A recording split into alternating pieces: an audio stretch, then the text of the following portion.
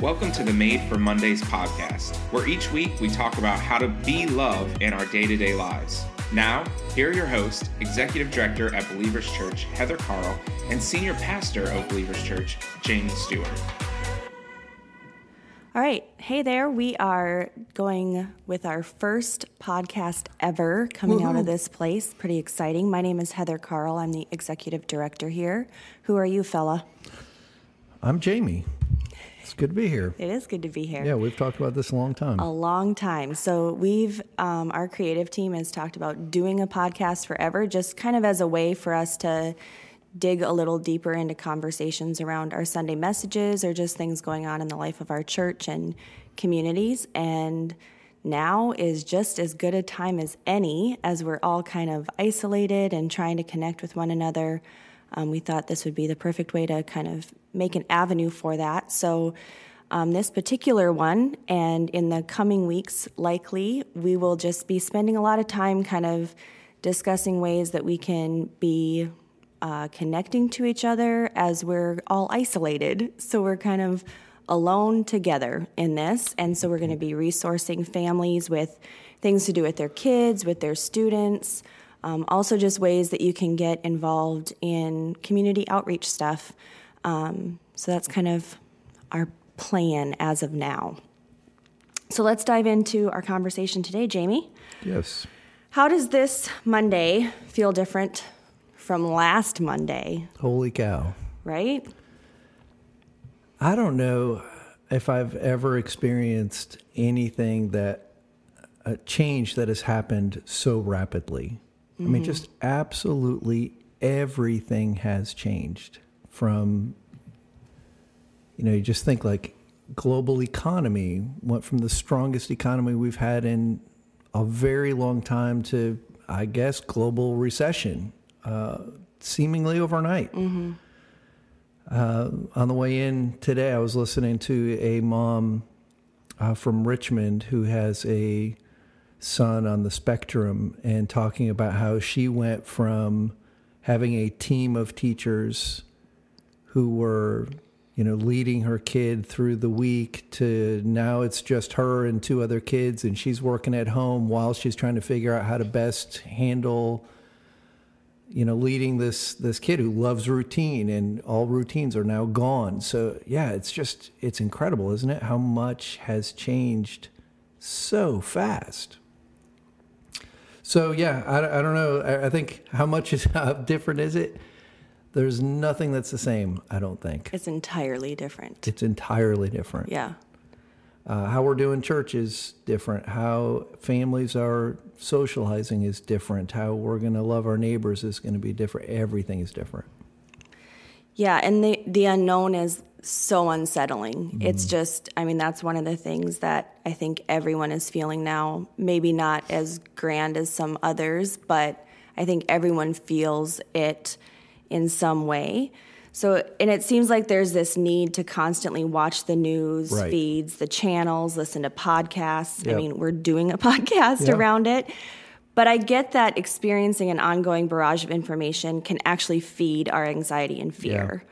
So can you just talk, what are some steps we can take to stay on top of the ever-changing situation, but also minimizing just kind of this feeling of panic? Yeah. Yeah, this is actually a conversation I've been having around the house quite a bit lately. I bet. Yeah. It all kind of, like you said, there's this tight wire of balancing being informed versus being, if you could say it this way, over-informed. Right. And with things changing as rapidly as they are, my guess is that the pace of change will actually slow down. We'll be in a place where things kind of settle into what the new weird normal is for a period of time. So right now it feels like super rapid change. I sense that that's probably going to slow down just a little bit. But the news isn't going to slow down. We've got this crazy cycle of news and information. So I think a couple things that I would just kind of put out there, and then feel free to share anything that you have. But I think one thing to do is is limit the amount of news that you're taking in. So I try to watch the news one time per day, and that's it. So I choose a source of news, and I watch it one time, so it's not just running on repeat all day long. I think that just feeds fears, insecurities. I mean, you don't need to know what happened 30 minutes ago. You just need to know what's going on today. Right. So limit the amount of news that you're taking in. And then the other thing with that is be strategic about where you choose to get news. And this isn't going to be about like choosing a channel. That's not what I'm talking about. What I'm really kind of saying is keep in mind that almost every news media organization, that information that's coming at us is not neutral. There's an agenda behind it. And so you have to keep that in mind. As information is coming your direction, keep in mind there's an agenda behind this information.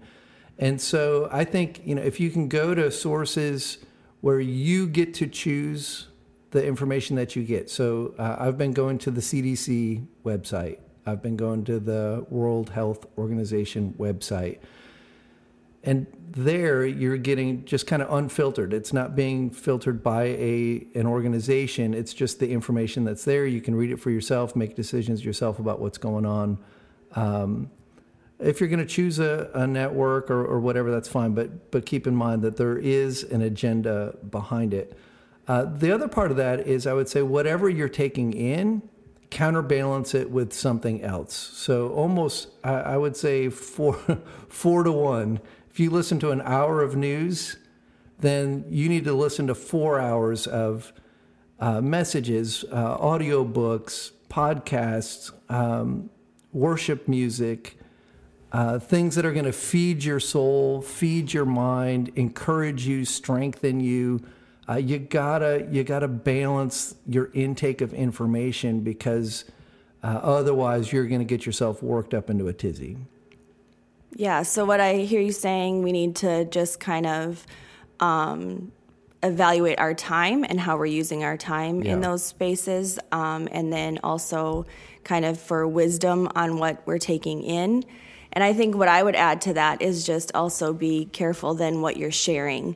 So part of what's happening is that we're taking all of this information in, and then we just have this need to share it. So we're kind of feeding into it by that, right? So just, I think if there's something that you're taking in from those sources that you find would be really helpful to those that are closest to you, that's what text messages and stuff are for. But to just kind of keep plastering it on our own walls and stuff, I think is just kind of feeding into that sense of panic and worry. Yeah, and social media is a news source. Yeah. So I'm speaking to that as well. So limit your intake of social media. I've actually been more active on social media in the last 2 weeks than I normally am.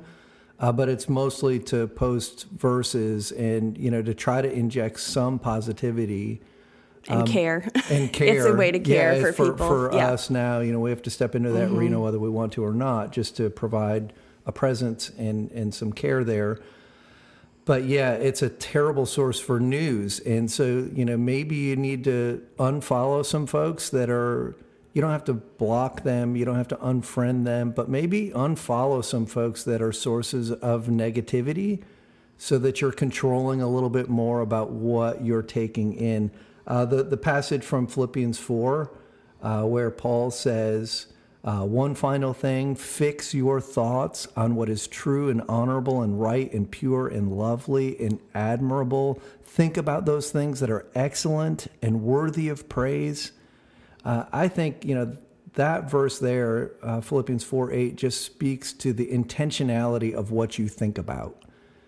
So the way to do that is to control what you're allowing into your brain.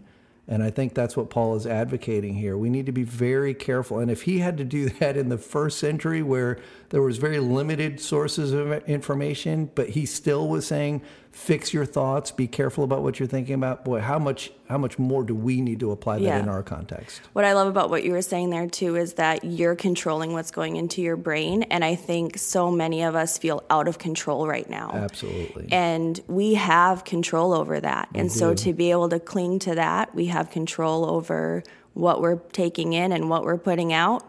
We may not have control over circumstances, but we do have control there. So just to kind of redirect our thoughts in those ways is so good. So good. And like you said, if we've learned anything over the last couple of weeks, we've learned there's very little we control. There is so little that we're in control of. But we can control this. Yep. You know, we can control what we're thinking about. We can control what we're watching, listening to.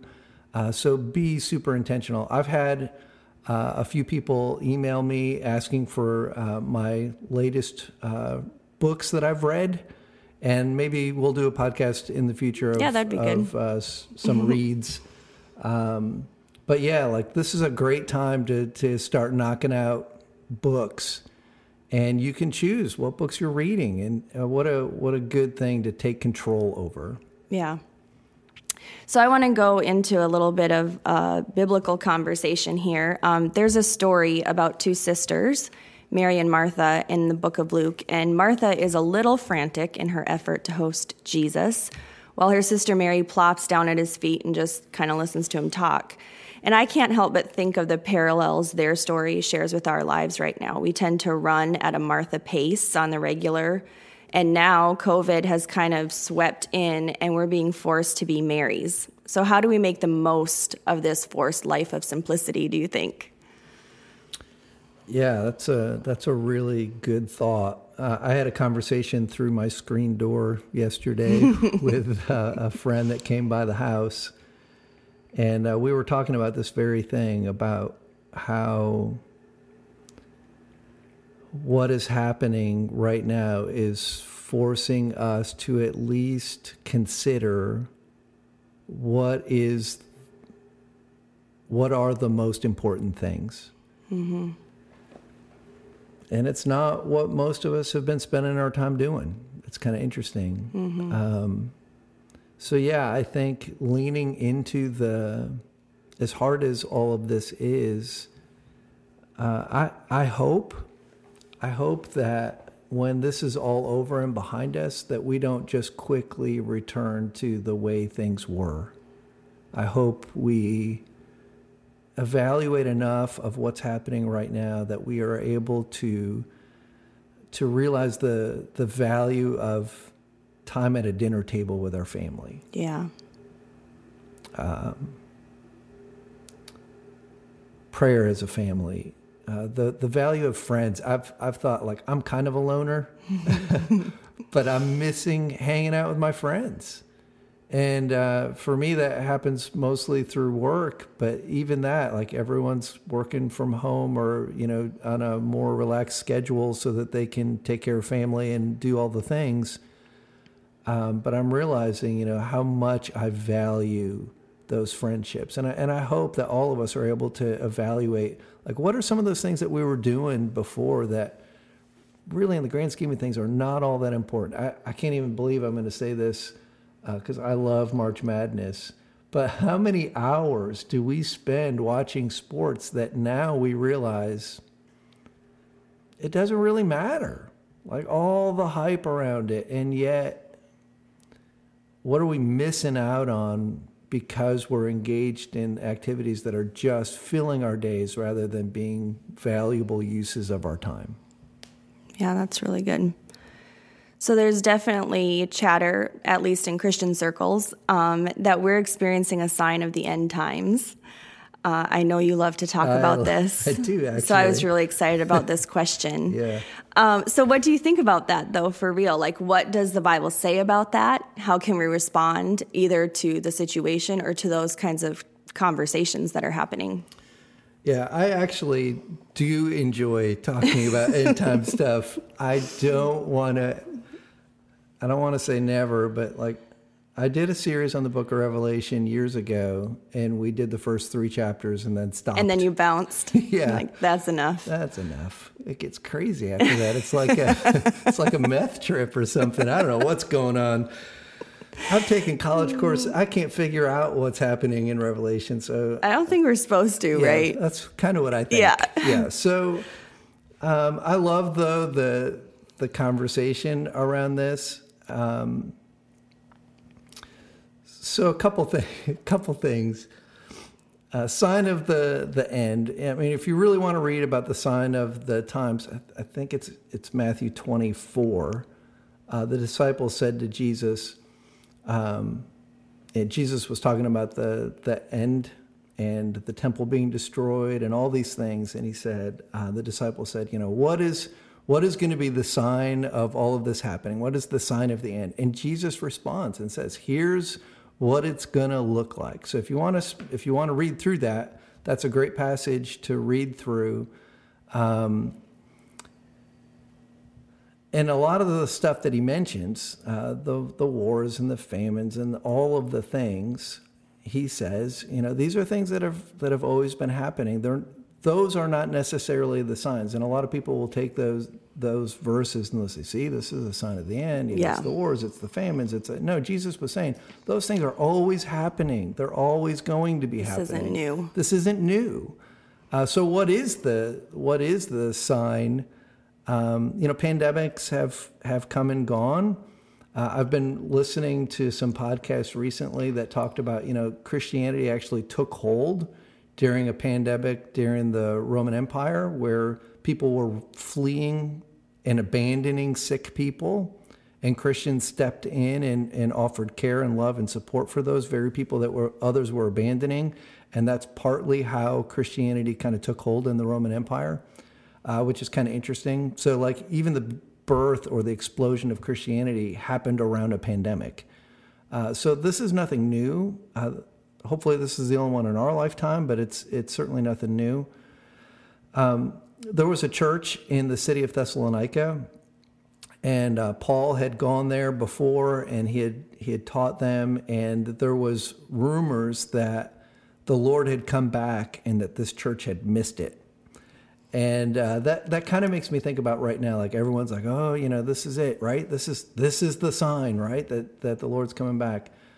Certainly, I guess the Lord could use this to, he's going to use it for something. Perhaps it's to prepare, to lay the groundwork for the end. I don't really know. But Paul, in talking to this church in 2 Thessalonians chapter 2, he said this to them. He said, "Dear brothers and sisters, let us clarify things about the coming of our Lord Jesus Christ and how we're going to be gathered to meet him. Don't be so easily shaken or alarmed by those who say that the day of the Lord has already begun. Don't believe them. Even if they claim to have had a spiritual vision, a revelation, or a letter supposedly from us, don't be fooled by what they say. For that day will not come until there is a great rebellion against God, and the man of lawlessness is revealed, the one who brings destruction. He will exalt himself and defy everything that people call God and every object of worship. He will even sit in the temple of God, claiming that he himself is God." So Paul says to them, you didn't miss it. It's going to be hard to miss. This is what's going to happen. And he talks about the man of lawlessness. Some would call that the Antichrist. And you could make a case that the day of rebellion has been in place for a very long time. But Paul seems to say we're not going to be able to miss the second coming. So I guess my main thought around this is the Lord's going to come back. And my opinion on this whole thing is the only thing we need to do is be ready. And the best way to be ready is to do God's bidding while we wait. And Paul even finishes that second chapter of Thessalonians by saying this. He said, "With all of these things in mind, dear brothers and sisters, stand firm, keep a strong grip on the teaching that we passed on to you, both in person and by letter. Now may the Lord Jesus Christ himself and God our Father, who loved us and by his grace gave us eternal comfort and a wonderful hope, comfort you and strengthen you in every good thing that you do and say. And I just love that. So Paul says, yeah, you're worried about the Lord coming back, but you shouldn't be worried about it. You are a partaker in God's grace, so share God's grace. Everything you say, everything you do, be the presence of Christ in the situations that you find yourself, and stop fretting over whether the Lord's coming back or not. You're not going to miss it. And I just love that. Yeah, I think that's so good too to think about. I love you reminding us about the Roman Church and the influx of Christianity at that time. And, there's just this feeling that this really could bring Christianity to a place of revival, and not just a tent meeting revival, not that there's anything wrong with those sorts of things, but just a global revival of the Christian church. And that is just beyond exciting to me. I mean, even thinking about just how all these churches are doing church right now. And, it's true every weekend, every Sunday, let's say, that, hundreds of thousands of churches are meeting all over the globe. But there's something about this moment where we're experiencing it kind of all happening at once. Yeah. And we have this revived knowledge of the truth of that. And that's just, gosh, we have so much to be excited about as Christ followers, that we get to be a part of this time in history where Jesus is just being made known in such new and exciting ways. And if we can focus on that, man, everything else seems like it's just not that bad. Yeah. We talk all the time about the 3 T's, the times to share the hope and love of Jesus. And people are most open to talking about spiritual things when they're going through times of transition. And can we think of any time that where we've seen greater transition than today? Forced transition. When people are in trouble, and there's no shortage of trouble, transition, trouble, tension. And all 3 of those right now are at levels that I've never seen before. So I would say let's test this. This is a great opportunity for us to use these 3 T's to talk with people about spiritual things and to share the hope that we have in Christ. My hope is not in a strong economy or in a stable, environment. My hope is in the Lord himself. And so let's encourage others to look to him for the strength and the security that they need, that they're not going to find in the things that they have been trusting in up until this point. It's really good. All right, let's keep making Jesus number one person at a time. Have a great week, everybody, and go be love.